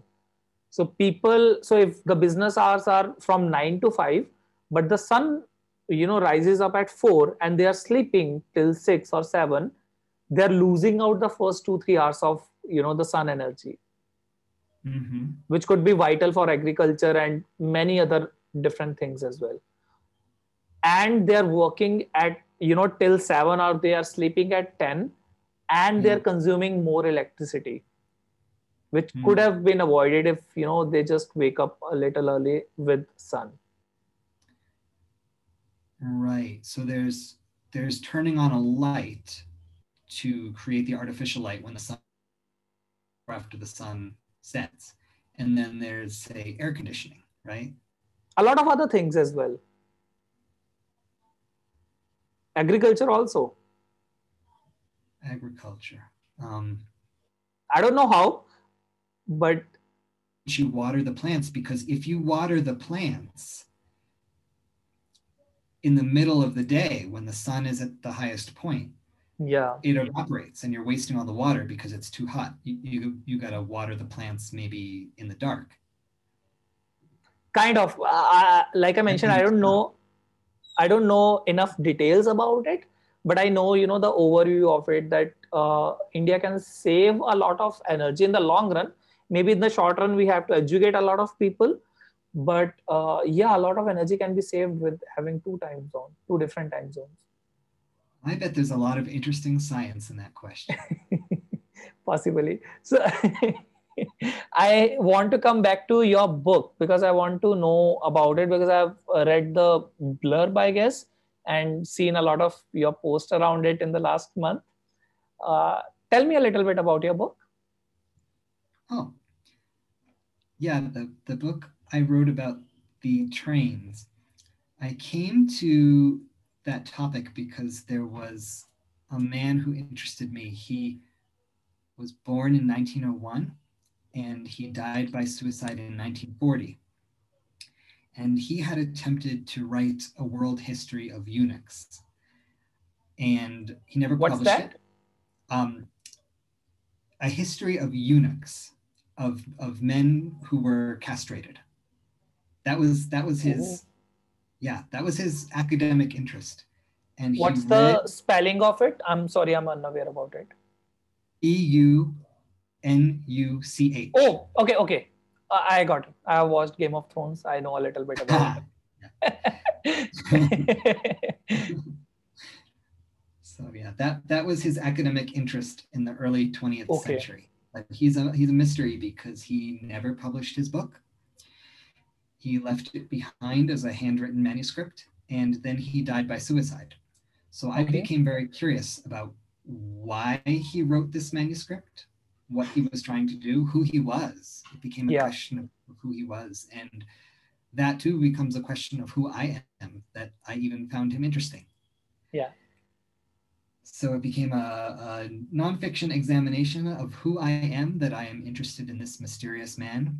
And why did he try to write this book, and why did he fail? Was it something in the book, something in his approach to his question that just did not lend itself to ever finishing a book? Yeah, so it's about gender and about how we examine gender. And the reason the trains came into it was that his father was a railroad president. His father helped build the trains in the US starting in the 1880s and then into the early 20th century. So he was one of those important businessmen who started to connect the country. But it was the son I was really interested in. How come the son never worked for the railroads? How come the son didn't finish his book? So yeah, it's a complex examination about identity and why we're passionate about the things we're passionate about. Some people are passionate about trains. Some people are passionate about gender history. Yeah. Yeah. So I remember this. I only know one person that's also fictional who is really passionate about trains. That's Sheldon Cooper from Big Bang Theory. But anyway, so what's the title of your book? 10 Past Noon. 10 Past Noon. Yeah. This one. So I'm going to put the link in the description. So if anybody wants to check out the book, and if anyone would want to reach out to you, Tucker, where should they, approach you? They can find me on my website, tuckerlieberman.com. There's a contact form on my website. I also have Gmail. You can just email me directly at tucker.lieberman@gmail.com. And I'm on Twitter. I do tend to check my Twitter DMs rather frequently. So that's an option as well. Yeah, I'm out there to be found. Yeah, amazing. Thank you for, being open and available for conversations. And I'm going to put up all the links in the description. So if anybody wants to just check out his, works, his website, his writings, he's an amazing writer. I would definitely want you to check out his Medium writings. And yeah, you can, just look out the links in the description. I'd want to thank you, Tucker, so much for showing up, having this conversation, having this in-depth, long conversation with me. I did not realize it's already, past 2 hours. It's almost like a movie. I'm doing interviews like a movie. And I really enjoyed our conversations. I learned a lot. And I really hope, thank you for saying that. And I really believe whoever is going to watch will also learn a lot. Then again, if you have any questions, whoever is watching this, I want you to ask those questions. If you don't feel comfortable asking them in public, it's totally fine.